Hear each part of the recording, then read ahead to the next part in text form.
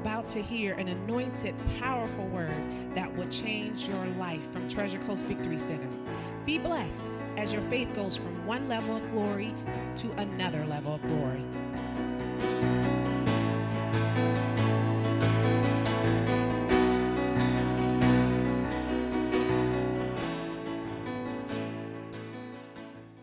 All right, 3 John.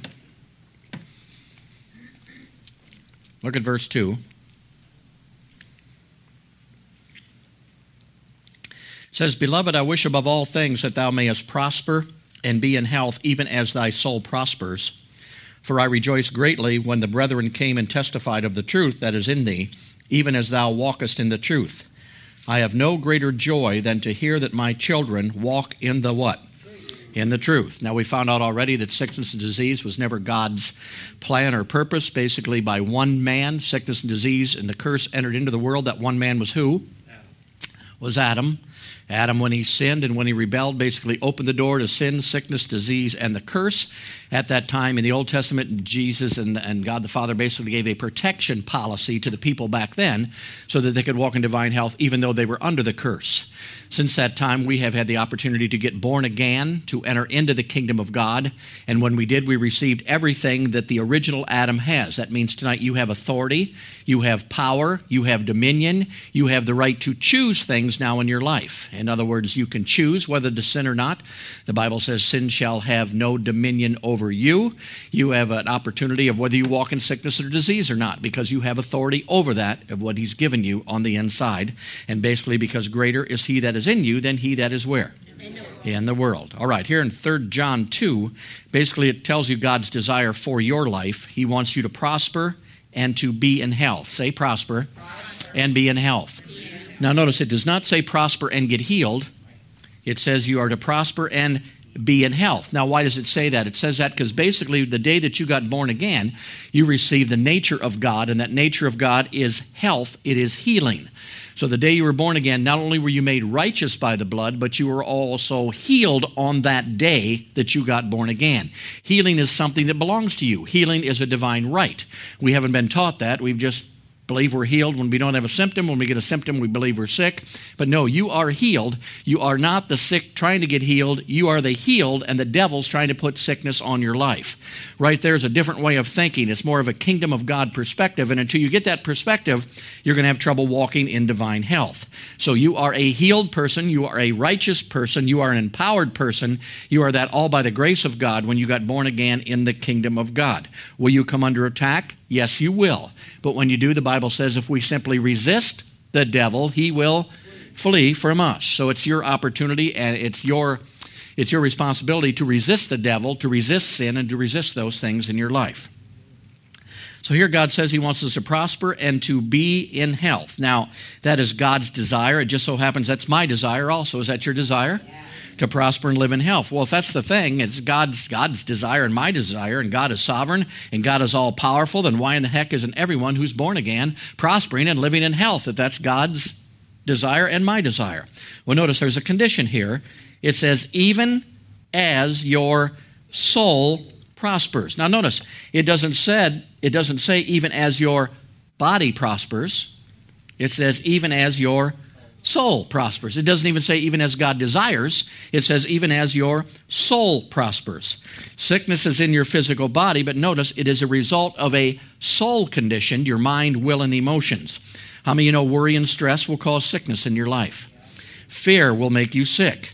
Well, if that's true, then peace will keep you healed. Faith will make you well. Worry, stress, fear, joy, peace, all those things are in your soul. That's where they're at, in your mind, your will, and emotions. Now notice here they say the greatest joy is that truth is in them. In other words, you must get the Word of God in your heart and in your mouth to reveal the truth that's already on the inside. Here they says she wishes that we would walk in truth. Now, in the church today and in everybody's life, there are two types of doctrines that you have in your life. You have the sound doctrine from the Word of God or from truth, and you're probably also walking in doctrines of devils or doctrines of unbelief because your mind has to be continually renewed and you're changing every single day. One will set you and keep you free, truth, and one will bind you and keep you bound. So notice, what you believe matters. What you believe about everything in your life makes a difference. Why? Because what you believe, you will receive from somewhere. So if I believe that I'm healed and I live in divine health and sickness and disease has no right in my body, I will hook up with kingdom power, the kingdom of heaven, in agreement in order to stand against sickness and disease. But if I believe that some days I'm well and some days I'm sick, that sickness can get on me, you hear about sickness and fear fills your little heart and your little soul. If you get to that place, then you will believe that and you will receive that in your life. What you believe is very, very important in your life. And I found in my own life, believing is sort of a gradual thing. In other words, first you didn't believe God healed at all, didn't know anything about it. Then you found out God did heal. Praise God. At least he heals sometimes, Heals some, don't heal others. And I found out he's no respecter of person. He heals everybody. So I said, well, he heals everybody. Then everybody should be healed if that's the way it works. And God just goes progressively with your believer to bring it to a place to where you come into all the knowledge of the truth. And when that happens, the Bible says you will know the truth, and the truth will set you free. So God's desire is that our soul would prosper, how we know the truth and we walk and live in the truth. The results is you will prosper and you will be in health. Now, there's a lot of churches and a lot of different ministries out there and even a lot of people who know it's God's will to save, but there are not that many that believe it's God's will for you to be healed. God's will is everyone would be saved. God's will is not one person go to hell, but how many of you know that people fail to receive salvation and they still go to hell? Now, why is that? Is it because God didn't like them? Is it because God didn't want them to go to heaven? No, it's simply because they had the opportunity to choose something that was already provided. Salvation has already been provided. It's already there. You never hear somebody dies and you think they went to hell, that basically God didn't save them and wouldn't save them. You don't hear them say that God saves some and not others. You definitely wouldn't say that God was teaching brother so-and-so a lesson, because how many know that's a very expensive lesson?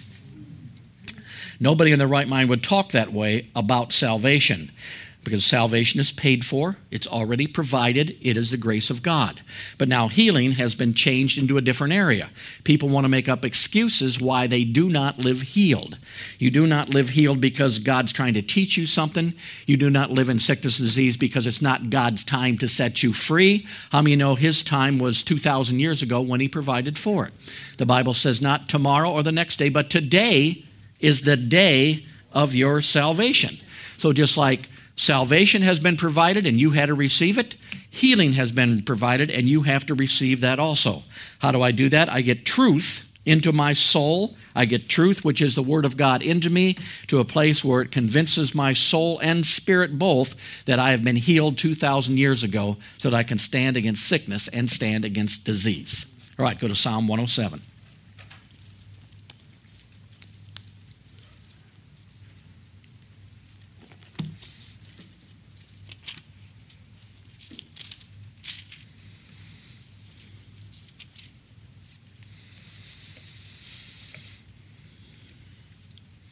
All right, Psalm 107, let's look at verse 20. It says, he sent his word and healed them and delivered them from their destruction. Oh, that men would praise the Lord for his goodness and for his wonderful works to the children of men. And let them sacrifice the sacrifices of thanksgiving and declare his works with rejoicing. So here the Bible tells us that he sent his word, past tense. He healed us and he delivered us from all our destruction. So have you been healed? Have you been delivered? You've been delivered from the curse. You have been past tense healed. God has healed and God has delivered. How did he do that? He sent his word to do that. So health and prosperity, once again, it shows here, are kingdom facts. If you have been born into the kingdom of God, you have a legal right to live in divine health. It belongs to you. You have a legal right to lay hands on the sick. You have a legal right to walk in authority and walk in power. You have a legal right to the name of Jesus that already belongs to you. All these are legal rights that God has given you when you entered in. So health and prosperity are facts if you've been born into the kingdom of God. There is no reason to be sick. Why? Because he sent his word. No reason to be depressed because he sent his word. No sense living in bondage because he sent his word. No sense to be worried, stressed out, down and out because he did what? He sent his word. Notice once again, you are not the sick ever trying to get healed. You are the healed, and the devil is trying to put sickness and disease on you. Now, how do we know that separation is there? It's because the devil comes to steal, kill, and destroy. What does sickness do? Well, it steals your health, it steals your money, it steals time, it steals other people's time, it tries to kill and it tries to destroy. It's not from God, it is from the enemy. People say, I wonder if God will heal me. Well, he already has. Some people say, well, God will heal me if it is his will. Well, no, he won't. He's already did it because it is his will. Those are questions that should not come up in your mind if it's renewed on the word of God. Forgiveness was paid for. He already did it. Well, healing is also paid for. It's done. It is provided. Healing is like salvation. It has been provided.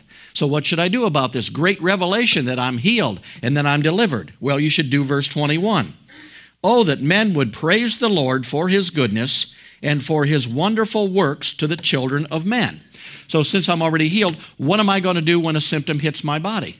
I'm going to praise the Lord that I'm healed from the top of my head to the soles of my feet because it was provided for me 2,000 years ago. What happens when I wake up and I don't feel born again that day and I just don't feel like I feel like a souled sinner? I'm going to praise the Lord that I'm born again and saved, praise God, because he sent his word and he also saved me.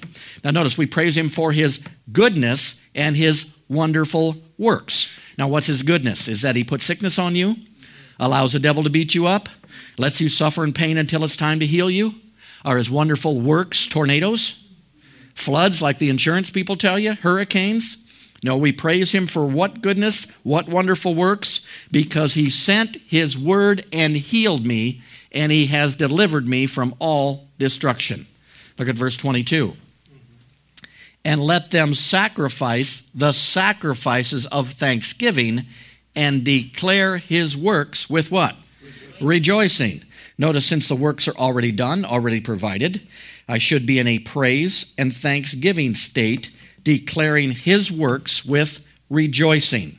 Notice, declaring his works. Say, I need to declare his works. So what do? I praise God every day that he saved me when I didn't deserve it. I praise God every day that he healed me when I didn't deserve it. I praise God that he delivered me from all destruction. You will not praise him for his wonderful works if you do not know what his wonderful works are. Once again, what comes into play? Ignorance. I'm not going to praise him. As a matter of fact, if I don't know that God wants me healed and healed me already, I'm going to get mad at God before the whole thing's over with. Why? Because a symptom hit my body and I asked God to heal me and I thought he loved me and he hasn't healed me. And since he hasn't healed me, he doesn't love me. And I'm just mad at him and I ain't going to put up with that anymore. And I'm going to quit Christianity. And that's what people do. Why? Ignorance.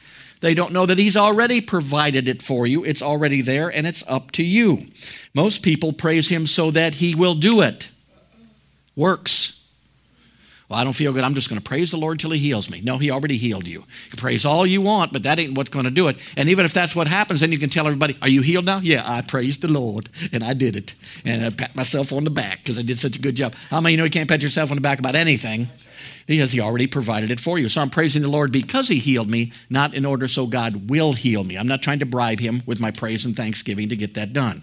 So here it says sacrifices of thanksgiving. Say sacrifices of thanksgiving. Now what's a thanksgiving? A thanksgiving or a sacrifice of it is when I don't feel like thanking him. I don't feel like praising him. I don't feel like thanking him. I got a symptom and a pain, and I'll tell you what, I don't feel like thanking and praising anybody right now. I just don't feel like doing that. But what am I going to do? Because I'm a good, strong Christian, I'm going to praise the Lord for his goodness and his wonderful works because I believe in the word he sent more than the symptom that the devil sent. Right there, it's where your believer's at again. What are you believing in? How many Christians basically ask God to send Jesus to save them again when they sin?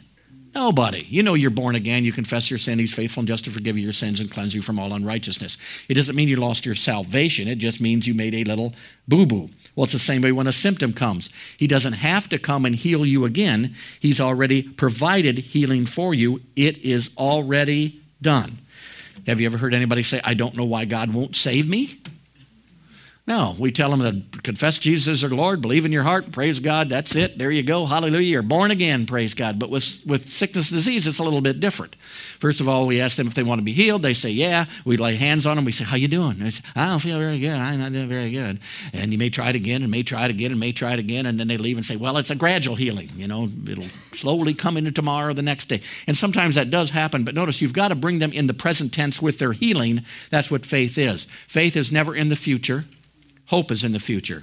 The Bible says now faith is. If you're not healed now, then you're in the wrong area. If you're not saved now, a lot of people say, well, you don't know if you're saved or not. Oh, yes, you do. Well, you can't know. Oh, yes, you can. The Bible says you can, and you should know whether you're born again or not, basically, and you should know truly if you're healed or not. So what am I doing? I'm getting in the right tense of what's going on. It's a done deal. I know that I've been healed. So what am I going to do? I'm going to spend my day praising him and thanking him for his wonderful works to me in spite of the symptom, in spite of the attack, in spite of what's going on. I'm simply going to thank him and praise him because he's already delivered me. Now, if you don't know you're healed and delivered, how many of you know you will put something else in your mouth?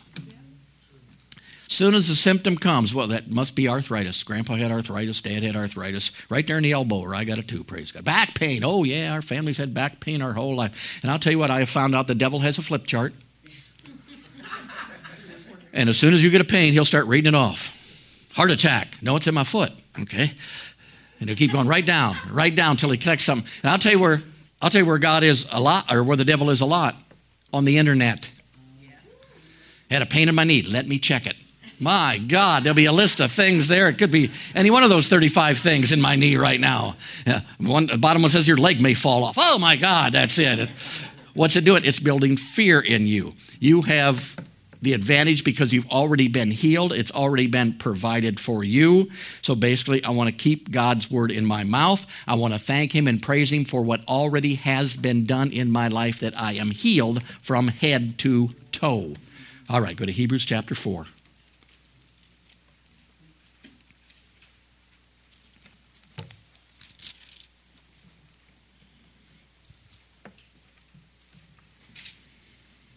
With the authority that we have in our lives, not knowing that we have it sometimes, but what you do, you can talk yourself out of anything. If you wake up and feel like you're going to have a bad day, you just say, praise God. Sometimes I'll put on, this is going to be the best day of my life. Man, that song, and when I'm putting it on, I'm in the shower, and I don't feel like I'm going to have anything that day, you know. But praise God, I'm listening to it, and I'm going to have the best day of my life. And I'll come out singing, I'm going to have the best day of my life. And it just turns everything around. Why is that? Because your mouth will control those things, and it'll control your feelings and control your emotions. All right, Hebrews chapter 4. Look at verse 12. For the word of God is alive and powerful. It is sharper than any two-edged sword. Now notice, it pierces even to dividing asunder of your soul and your spirit and of your joints and of your marrow, and is discerner of the thoughts and the intent of the heart. Here God sent his word. It's alive and powerful, and it will have an effect not only on you spiritually, on your soul, but also on your bones and on your joints and on your body. So God sent something that's powerful. It is alive. It will affect all parts of you. The word sent so you would have proof of your healing and your deliverance. How would you know that he sent his word and healed you? How would you know he provided healing for you and salvation for you unless he sends his word to you to let you know what's in your constitution and your contract when you entered the kingdom of God? So when I go to the Word of God, it tells me what I have. It's a legal contract. I have a legal contract for my health. I have a legal contract for my wealth. I have a legal contract for power because the Spirit of God's on the inside of me, and I have power, and I have authority in the name of Jesus. All that is part of the contract, but you wouldn't know any of that unless you found it in the Word of God or somebody taught you out of the Word of God. Otherwise, you just think you're an ordinary mere man when you're not. You're more than that according to the Word of God. All right, go to Proverbs chapter 4.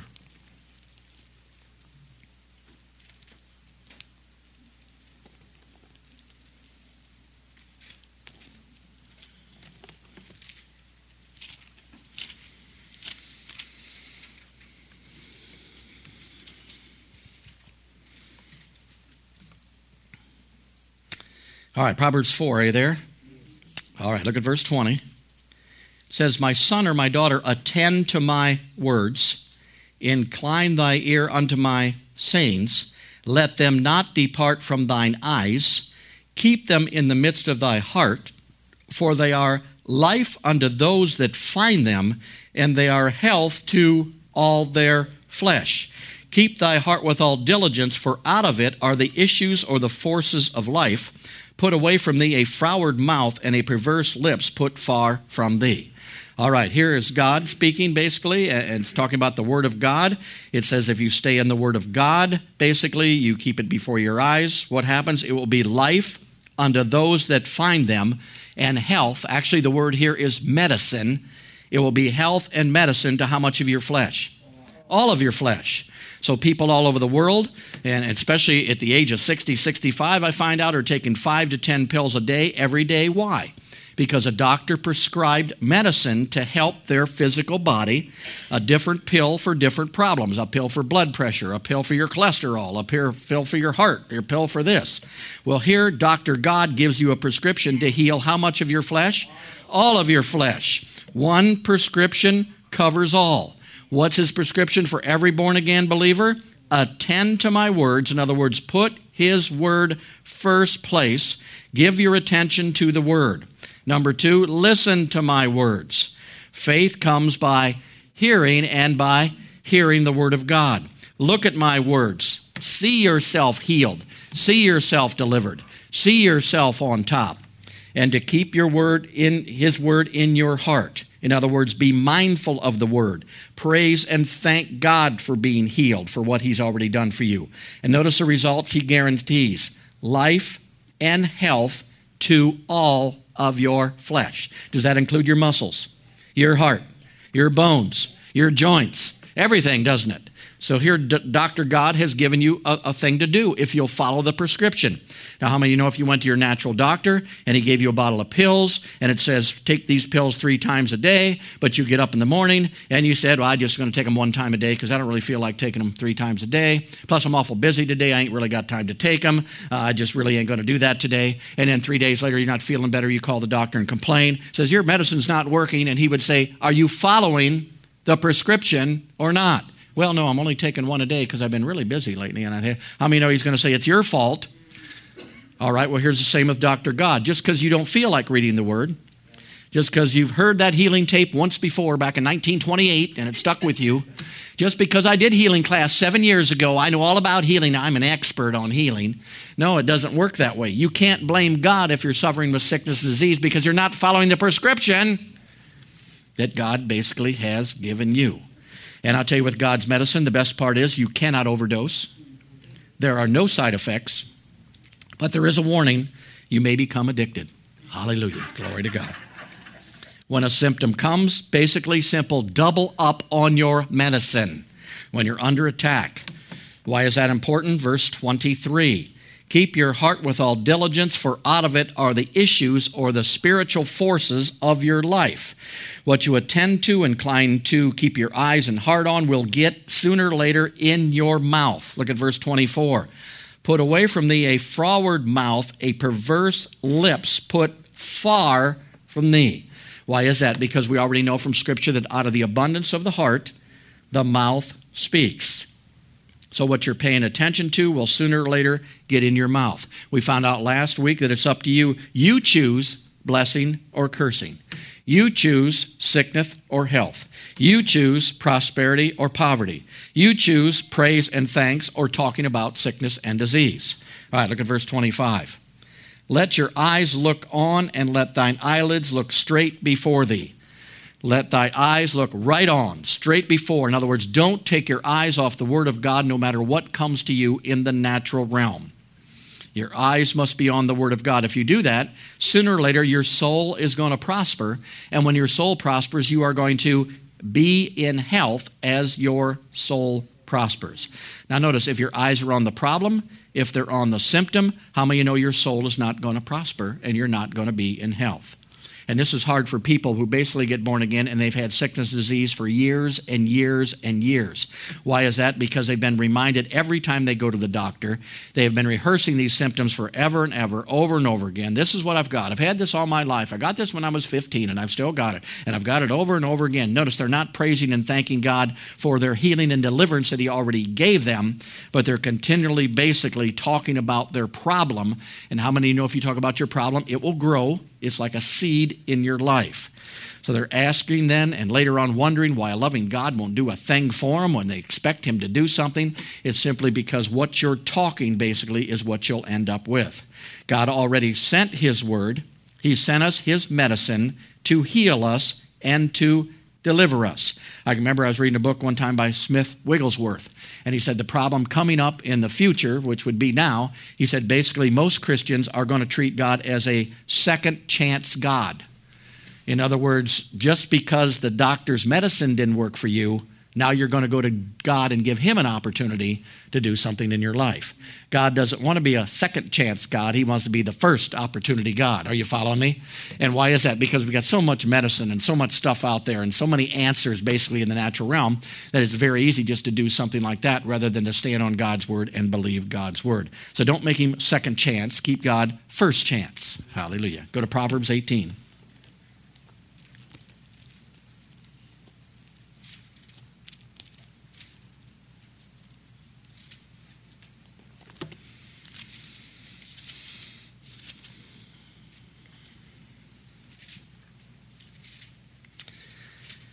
All right, Proverbs 18, look at verse 21. It says, death and life are completely up to God, and you have absolutely nothing to do with it. Is that what it says? No. Death and life are in the power of the, and they that love it shall eat the fruit thereof. So death and life are not up to God, if it be his will, in his time. No, death and life are in the power of your tongue. You are choosing daily, life and death, cursing, blessing, sickness or health. But people say, well, God will allow it. God will allow whatever you call for in your life. He has to. You have a free will. How many of you know if you don't shower for a week, he will let you stink? And you can't say, I don't know why God don't do something about this smell. No, hopefully the Holy Ghost will say, get a bar soap and get in the shower and everything will be fine. Praise God. Hallelujah. All right, verse 21 says, you shall eat the fruit thereof. The fruit of what? The fruit of your tongue, what you're talking, what you're speaking, what you're claiming, what you're believing. If you plant an orange tree, you cannot blame God if you wanted apples. You get what you plant. You cannot talk sickness, disease, flu, pain all the time, and then wonder why God isn't doing something for you. Your confession is what brings your possession. In the kingdom of God, your confession brings your possession.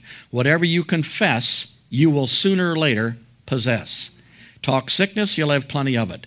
Talk lack, you will never have enough. Talk fear, and you will live faithless. Whatever you're talking is the key. That's why he said he's already sent his word, healed and deliver us. Oh, that men would praise and thank him for his goodness and his wonderful works. So as long as you're praising God for what he's already done, you're in a pretty good place. All right, go to Hebrews chapter 13.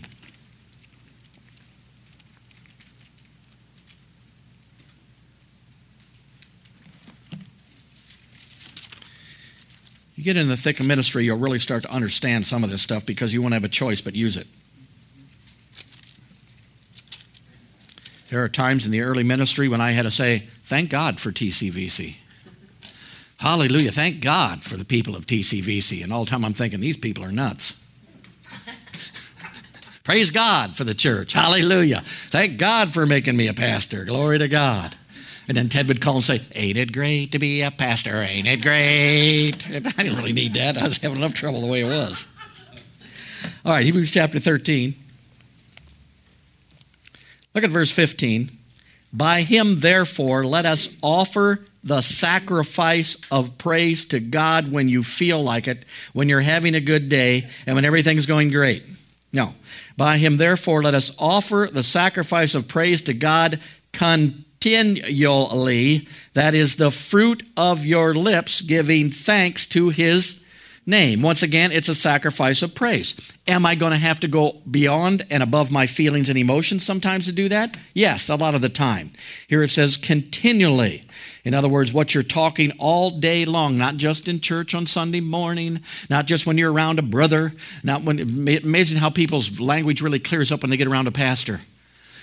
Blessed. Lord loves everybody. Praise God. You walk out the back door, it completely changes. Praise God. I don't know what happens back there at the door, but something happens and everybody starts to change. Praise God. How is that? You don't understand that you're living by your words every single day. Even when you're by yourself, you're thinking and talking to yourself sometimes. So here it says a sacrifice of praise, giving thanks to his name. Now you're not thanking him for the symptom. You're not thanking him for the pain. You're not thanking him for suffering like Jesus. You're thanking him because he sent his word and healed you, and he has already delivered you from all your destruction. Praise God. All right, go to Hebrews chapter 3.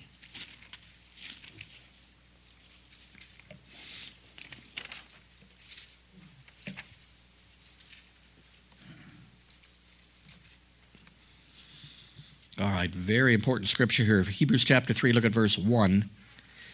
It says, wherefore, holy brethren, say that's me. Wherefore, holy brethren, the partakers of the heavenly calling, consider the apostle and the high priest of your profession or confession, Christ Jesus. So here he's talking to us. We're the holy brethren. He's saying you are partakers of the heavenly calling, and you need to consider the apostle and the high priest of your confession, who is who? Jesus Christ. So here it tells you Jesus right now, what's his work? He is the apostle and the high priest. The apostle is one sent. The high priest is one to minister into effect. So he's the high priest and the apostle. He is the one sent to minister into effect in our lives. He's the one sent to minister God's things into our life. So Christ Jesus was sent to minister the blessings of God into your life. Now let me ask you a question. Is he the apostle and high priest of healing? Is he apostle and high priest of prosperity? No, he's not. Look at the verse. He is the apostle and high priest of your what?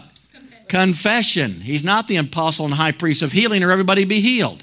It's not his choice. He is the apostle and high priest, the one sent to bring your confession into your life. He's not one that just drop healing on you. He just can't drop prosperity on you. He can't do that. It's entirely up to you. So how's he going to do that? He's going to operate by the power of your tongue that's controlled by the abundance that's in your mouth. So the abundance in my heart and in my mouth, what's in there? Am I attending to the word and I'm meditating on the word? Am I thinking about the word? Is it going in my ear? Is it staying in my heart so that it's bringing healing to every single part of my body? And I'm talking healing and I'm living healing by the fruit of my mouth that's coming out because I'm not moaning, I'm not murmuring, I'm not complaining, I'm not telling everybody. Most of the time when you tell someone about a problem in your life, it's to get sympathy. And is there a temptation to do that? All the time. All the time. Why is that? Because sometimes you want attention. Man, when there's something hurting my wife, I just want to go to her and just say, oh, honey, oh, my gosh. Oh, you don't know how bad I feel. It's right here in my back. Could you just deal with that? Thank you so much for dealing with that. But what that ain't going to help it, me standing there talking about it, and then her talking about it, then it's both talking about it, and then two or three agree. Praise God. That ain't going to help anything either. But how many know you get a lot more attention when you do that kind of stuff? And sometimes they want the pity and they want the attention for that. But that is not going to help you in this situation. Now, if you're a younger Christian and don't have that revelation about divine health and whatever, you need to talk to somebody and tell somebody about it. Do you understand? Go to a Christian who knows how to lay hands, who knows how to release the power of God and get you healed. Praise God. But then grow up. Don't stay the same way for 20 years. How long have you been born again? 42 years now. I don't know nothing. No, you're supposed to grow in the things of God and grow up spiritually through the Word of God and through teaching that you sit under, praise God. All right, just go to Hebrews 4 while we're right there anyway. Verse 14 says, seeing then that we have a great high priest, who is our high priest? Jesus, the Son of God, is passed into the heavens, Jesus, the Son of God, let us hold fast to our profession or our confession. So I've got to hold fast to the things that God has showed me. I got to hold fast that I'm healed. I got to hold fast that I'm joyful. I got to hold fast that I have the peace of God. I'm going to hold fast that I'm stable in every situation. Not going up, not going down. I'll be right there. I'm going to stay stable on the Word of God. What am I doing? I'm walking my path that I'm supposed to walk, and I'm staying there. And then He can minister into the fact through the power of the Holy Ghost in you to walk that way. You'll walk, as long as you're in agreement with God, you have a connection with the Spirit of God on the inside of you to bring to pass anything that God has already provided for you on the inside. When you get into disagreement, you cut yourself off from that power that's in there, that well that's in there that'll allow you to live in joy and love and peace and patience and all those things, and you get off into the natural. And how many of you know when you get off the natural, it doesn't work out very good at all? Hallelujah. All right, go back to 3 John.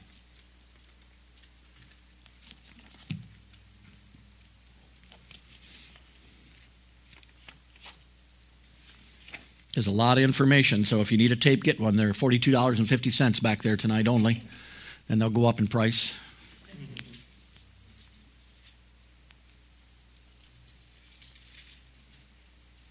All right, 3 John 2 once again says, Beloved, I wish above all things that you may prosper and be in health, even as what?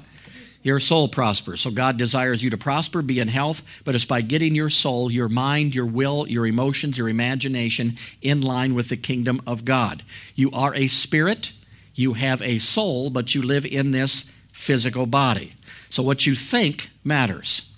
There are thoughts you need to receive, and the Bible says there are thoughts you need to cast down. Whenever thoughts come to you, that you'll start to recognize thoughts that are coming to get you into pity, thoughts that are coming to try to get you to say something in line with sickness and disease. As you practice this and put it into practice, the Spirit of God will help you on the inside to curb your mouth from talking about those things. Kenneth Hagin used to say that basically a bird can land on your head, but you have to keep him from making a nest. What was he talking about? Thoughts will come, but you got to make sure thoughts go. Don't let them sit there and build a whole nest and have a bunch of babies up there before you finally try to cast the thing down. You'll end up in something called a stronghold after a period of time. And then you may need help from someone else to get delivered in that area.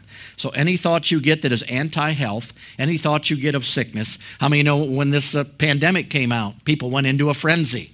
Why is that? Because a lot of people were afraid of the pandemic. If you know that the pandemic can't get to you, there's no sense being afraid of it if it can't get to you. Are you following me? But if you don't know that, then there's going to be some fear there. There's going to be some panic there. The enemy feeds on fear. That's his lunch. That's his best thing. Whatever you're afraid of, he wants to make you afraid of everything, because whatever you're afraid of, he can then get into your life. If you're afraid of going broke, you need to get over it, because, you keep it up. You're going to be there. You're going to make it. So you don't want to do that. You want to eliminate fear out of your life. God has not given you a spirit of fear, but of love, power, and of a sound mind. Praise God. The Bible says, as a man thinks in his heart, so is he. So if you think you're sick, how many know you're going to live sick? If you think you're poor and going to stay poor, you will live poor. If you think basically you're healed, you will live healed. You cannot think and see yourself sick and live healthy. That's why you have people a lot of times in wheelchairs are hard to get up out of the wheelchair. Why? Because they've seen themselves in the wheelchair for so long that they can't see themselves getting up out of that wheelchair. That's why you got to paint a picture for them sometime of them getting up, of them jumping up, of them seeing themselves. You got to give them a future. You're going to walk someday. You're going to get up out of that wheelchair. The power of God's going to hit you and you're going to get up. Start building it in their thought life and in their imagination, because it opens a door for the power of God to hit their life and change their situation. After the new birth, your soul must be renewed to the Word of God. And if you do that, it will prosper. Say prosper. All right, go to Luke chapter 4. Say, my days of sickness are over forever.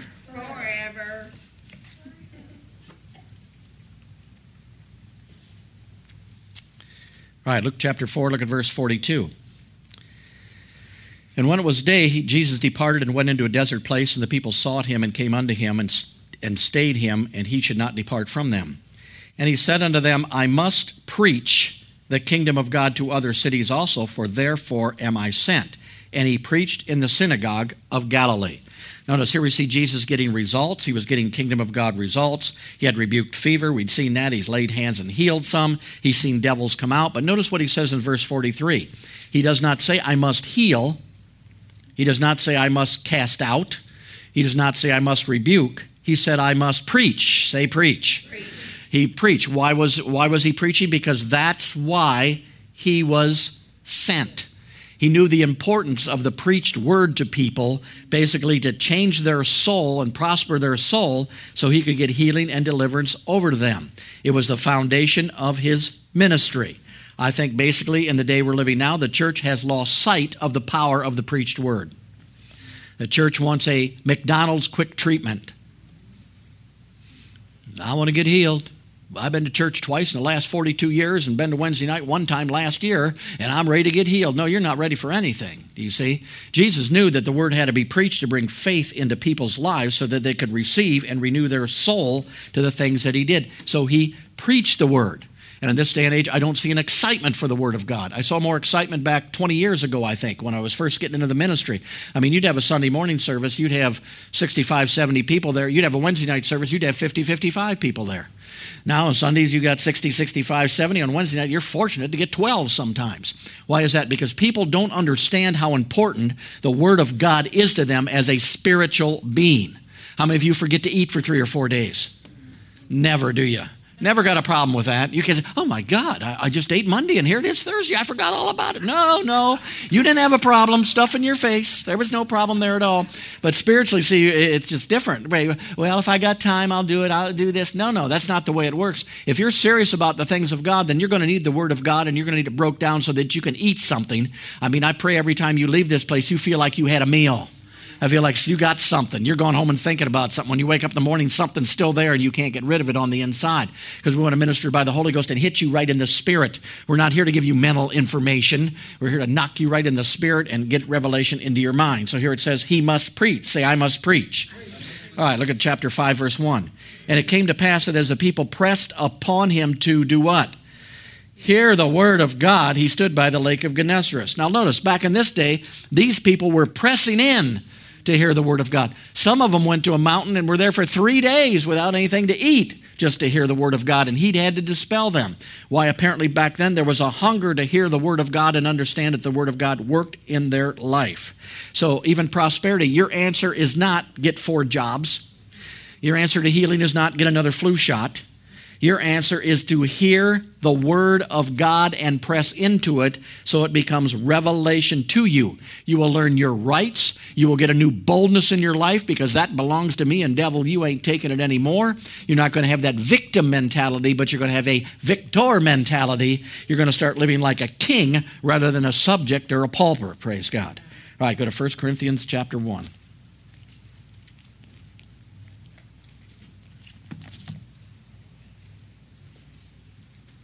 It's amazing. You read books. You know, I've been reading books on healing basically because that's what I'm teaching on. But you read a book, and I read a book, probably I got it labeled where it was like 10 years ago. Then I read it 5 years ago. And now I'm reading it again. And as I go through there, I've got yellow underlines for the first time I went through it, orange underlines for the second time, and now I got a pen, and I'm saying, why wasn't it there the first time? Why didn't that book say that the second time? Why? Because as you grow and you reread something, you get revelation on stuff that was a little over your head before you read it the last time. But now you've grown up a little bit. Now you don't have to eat baby food anymore. Yeah. Cream this and mash that. No, you can have a good old steak every now and then, praise God, if you want it. And it's the same way in the spirit. Don't be afraid to hear a tape over and over again. Don't be afraid to have a book over and over again. I'm telling you, I can preach sermons better than some of the guys that originally preached them. Because when I preach a sermon, and that's the end. I don't even go back and listen to myself. But somebody else's sermon, I've heard it over and over and over and over and over again. I know what they're going to say next, but I need what they're going to say next because it's further revelation to me. All right, 1 Corinthians chapter 1. Look at verse 18. It says, for the preaching of the cross is to them that perish foolishness, but unto us which are saved, say, that's me. What is it to you? It is the power of what? It is the power of God. Now, we've taught that the preaching of the cross is for those who need to get saved. Why is that? Because we thought once they get saved, all they got to do now is wait and die and go to heaven, and that was the end of their thing. But no, the preaching of the cross gets you in there. Forget about heaven. Now it wants you to grow up in the things that were provided on the cross for you, so you start walking in your healing, your deliverance, your righteousness, your wholeness, praise God, your victory. The preaching of the cross is the power of God. What? At the cross, healing was provided and settled for you. Victory provided and settled. Sin was defeated once and for all. Deliverance was provided. Satan and demons were defeated. Where was this at? At the cross, praise God. Being born again is more than just going to heaven. That's where the church has made the mistake. You're born again, you're going to heaven, you're done. Now just wait around till you die and go to heaven. But there's more to it than that. There's provision for you. There's power for you. There's a calling on your life. There's a destiny for you. There's a purpose for you. And you're never going to find that just by waiting around to go to heaven when you die someday. When I die, then I'll have power. No, you've got it now. When I die, I'll never have sickness, disease again. Well, that's true, but you don't have to have it here either. See, we keep making excuses for this stuff, but it's already been provided and Jesus did it. So now notice, it doesn't say the cross is the power of God. It says the preaching of the cross is the power of God. Hallelujah. All right, go to Matthew chapter 8. And this is one of the things that happened back in the charismatic renewal back in those days when the Holy Ghost was moving and people were getting saved and filled with the Holy Ghost, and all at once everybody could give a word and everybody could teach and everybody could preach, and all at once started a bunch of home meetings, and you had somebody there who didn't know anything about the Bible, but they were starting a home meeting and they were starting a Bible study, and pretty soon it wasn't even any word. They would just have words all night and float around and do whatever they did, and the word got phased out. See, the church is good at that. You know, when faith comes in, then the heck with everything else. When healing comes in, the heck with everything else. We're just dealing with healing. When the Holy Ghost comes, we don't need the Word anymore. When the Word comes, we don't need the Holy Ghost anymore. Why not put them all together? Yes. See, that's what God's been doing the whole long. He's been coming along this revival. He didn't want you to leave that revival and go to the next. He wanted you to take what you got in that revival and bring it along into the next revival. So you got power, you got healing, you got the Holy Ghost, you got tongues, you got power, you got joy. See, the joy came back in early 1990s, and I'll tell you, it is a wonderful thing to do, and some people can't even keep joy for 2 minutes. Why? Because it's a spiritual thing on the inside. And I'll tell you, God is going to bring all these together. Boom. I'm telling you, they're all coming together, praise God. You're not going to be able to pick and choose which you want that day.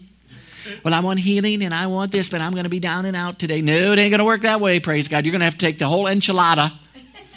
Come on, that's what's coming. That's what this final revival is going to be. There's going to be no more pansying around anymore, praise God. You're going to be full of the joy of the Lord. You're going to know the power that you got. You're going to know the authority you got. You're going to laugh at sickness and disease. You're going to laugh at the devil because he's already been defeated 2,000 years ago. All right, where do we go? Matthew chapter 8? All right, Matthew 8, look at verse 16. And when the evening was come, they brought unto him many that were possessed with devils, and he cast out the spirits with his word, and he healed all that were sick. Now, what was the matter with these people that were sick? According to this scripture, they were possessed under the control of, under the dominion of, and under the works of who? The devil. Let me tell you right now, one thing that's going to help you is you cannot separate sickness and disease from the devil. One and the same. In other words, you may call it the flu, it's the devil. You see? And if you just think it's the flu, then you won't fight against it, you won't resist it, you won't cast it out, because it's a flu. No, it's a devil.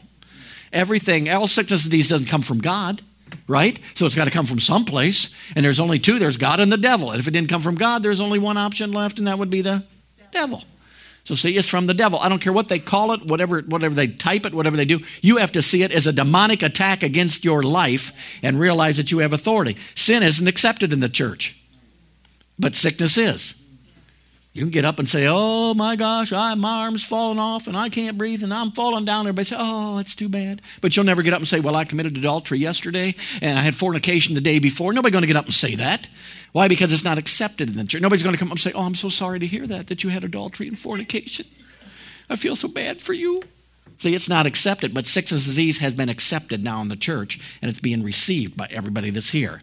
So notice it's possessed, praise God. Why is that? Because of demonic possession. Now, I don't mean the devil's coming into you. I mean there's an oppression coming upon you that's called sickness and disease that will try to come on you. So Jesus healed all these people, but notice, most of them, in order to do it, he cast out the devil with his word. Praise God. How many know when the devil goes, things get better? All right, go to Acts chapter 10.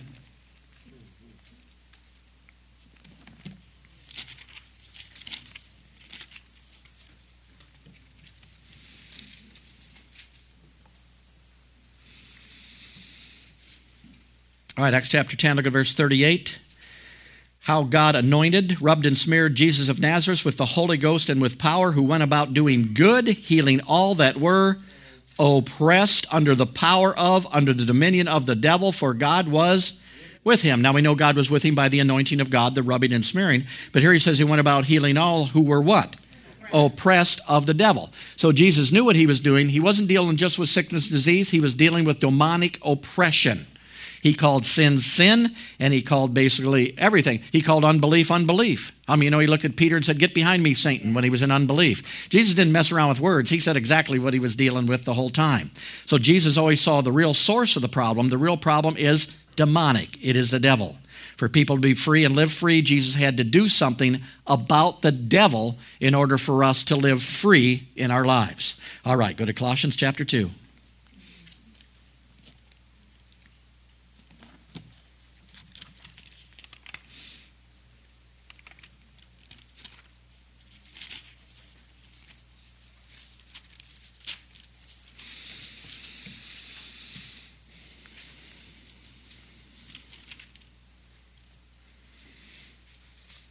All right, Colossians chapter 2, look at verse 13. And you being dead in your sins and the uncircumcision of your flesh, has he made alive together with him, having forgiven you all trespasses. Now, when did he do that? He did that when you got born again. Isn't that the day you got born again. He had blotted out the handwriting of the ordinances that was against you, which was contrary to us, and he took it out of the way, nailing it to the cross. Now look at verse 15. He didn't only take care of your sins, but then he spoiled principalities and powers, and he made a show of them openly, triumphing over them in it. So not only did he defeat sin, but he defeated the source of sickness and disease, which was the devil. So not only did he defeat sin, but here it says he spoiled principalities and powers. The Word of God says he spoiled them, he discarded the evil powers, he disarmed principalities and powers. Another one says he thoroughly defeated once and for all demonic power. And it goes on to say he made a show of them. He put their defeat on public display. He thoroughly exposed and shattered and left them powerless and defeated. Now, did he defeat sin so you could be saved? Did he spoil and defeat and disarm the devil so that you could be healed of demonic oppression? Yes, he did. People hear all the time about the devil and believe in the devil, but do you believe in the defeat of the devil? Yeah. Two different things, see? I believe there's a devil, but do you believe he's defeated? That's what will help you out more than anything else, praise God. All right, look at Hebrews chapter 2.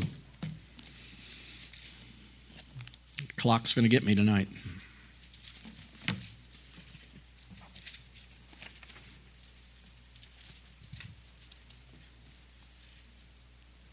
Hebrews chapter 2, look at verse 14. For as much then as the children are partakers of flesh and blood, how many know we got flesh and blood?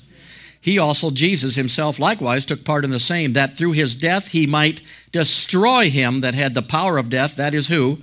The devil, and deliver them, who's that? Us, who through fear of death were all their lifetime subject to what? To bondage. So here it says Jesus destroyed him. It tells you who it is, the devil. He did it at the cross. He destroyed, brought to naught, rendered him powerless, broke his power, paralyzed him.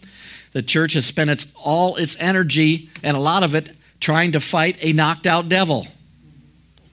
All the time talking about what the devil's doing in their life and what he's doing to them. Why not talk about what Jesus has already done for you, that he spoiled and brought to naught and thoroughly defeated the devil? What is that? It's a kingdom perspective. It's where I am. It's where I've been raised and seated. The devil wants to work on your soul. He uses even Hollywood to do that. How many have ever seen a Hollywood picture where the devil gets defeated? No, he's out there killing everybody and cutting everybody's head off, and he looks like this great big strong thing, and that's what he wants to put in your mind of who he is. He wants to put fear in there of how big he is and what he can do, praise God. And a lot of times in your own life, even though the devil has been knocked out, say Jesus knocked him out, even though he got knocked out, your mouth will be smelling salts to him. In other words, you want to revive him, just talk about your problems, talk about sickness and disease, talk about how bad things are, talk about how bad you feel. What are you doing? You're rising him up off the canvas so he can come back to you one more time. You don't want to do that. You want to speak the word of God and keep him down on the mat where he was. Now notice it says he had, say had. How many know that's past tense? He had the power of death, spiritual and physical. He no longer has the power of death because he's already been defeated. The Bible says that Jesus went around destroying, spoiling, disarming, and bringing to naught the devil himself. All right, one more. Go to Luke chapter 10. So if I know the devil's defeated, and if I know that sickness is demonic oppression, that means I not only have authority over a defeated devil, but I have authority over all demonic oppression, which means I have authority over all sickness, which is demonic oppression, which came from the devil. Do you see that? Amen.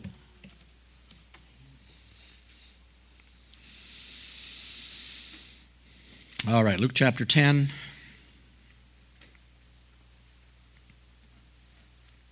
Look at verse 18.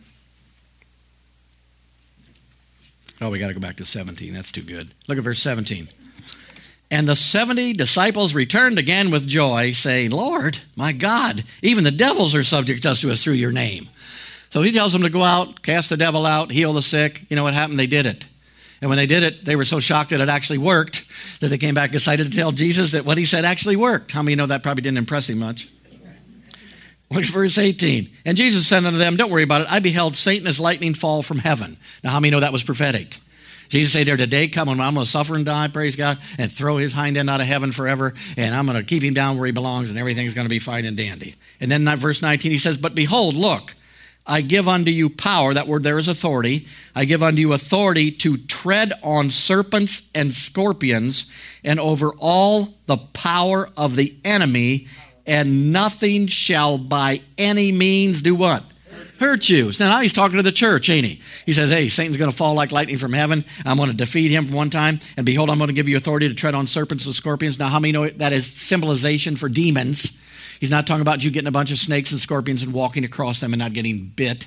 He's talking about spiritual things. Behold, I give unto you power to tread on serpents and scorpions and over how much? All. Say all. Notice all the power of the enemy, sin, sickness, disease, the curse. You have authority over all the power of the enemy, and nothing by any means should ever do what? Hurt you. Now watch verse 20. Notwithstanding in this rejoice not. Well, I'll tell you what, that's a lot to rejoice for me. I don't know about you. Notwithstanding in this, don't rejoice that the spirits are subject unto you, but rather rejoice because your names are written in heaven. So what happens when I came into the kingdom of God, got born again, I was put down as a legal resident. I wasn't illegal. I was legal. I was put in God's book and said, ooh, they're a member of the kingdom of God. Tom Kehres is now a member of the kingdom of God. And at that day, say that day, all at once I had authority, I had power, I had all this. What depends on whether I got authority and power over the devil, and what depends whether I live in victory? I just go back and say, is my name written? Not what I feel like, not what it looks like, not if the devil's happy or I'm sad or what's going on, but is my name written in the kingdom of God book that gives me everything and my inheritance in the kingdom of God? Oh, there it is, praise God. So I'm going to rejoice, praise God, that I entered the kingdom of God, and with it, say with it. See, we want to get in the kingdom of God and try to acquire power and acquire healing and acquire the... No, when you got in there, it all came, praise God. It was all your inheritance, right like that, praise God. He has blessed you with how many spiritual blessings? You've already been blessed with all spiritual blessings. It's you. So when I entered the kingdom of God, when I was born in the United States, when I got to be 16, I could drive a car. I was allowed to do whatever I was allowed to do in the United States because I was a citizen, and it came with me. I didn't do anything. I was just born here. When you got born again, you were born into the kingdom of God, and everything there, all the inheritance belongs to you. What's it based on? Have you entered the kingdom of God? Have you not entered the kingdom of God? So don't try to figure this stuff out. You walked into it freely, praise God, when you got born again, and now sickness and disease has no authority over you anymore. Worry out of your life. Fear, no way, Jose, praise God. Not going to put up with that stuff. Why? It's not. It's of the devil. He's trying to get in my soul. He's trying to mess up my soul. That's not going to happen. I'm not going to worry about going broke anymore. Praise God. I am one prosperous dude. Praise God. You need some money? Just come to me. Glory to God. And I'll dig it right out of there. Praise God. How you doing today? Rich. Glory to God. Hallelujah. I'm rich. Praise God. Debt free. Glory to God. Now, I don't have any money. I'm not going to make it. I'm so far in debt. See, you're just saying, devil, come and steal some more. Take another $20 here, another $50 there. But we don't do that because we're growing up in the things of God, praise God. And we know who we are, glory to God. And we have entered the kingdom of God. And your name is written in the Lamb's book of life. Hallelujah. All right, give the Lord a hand clap tonight.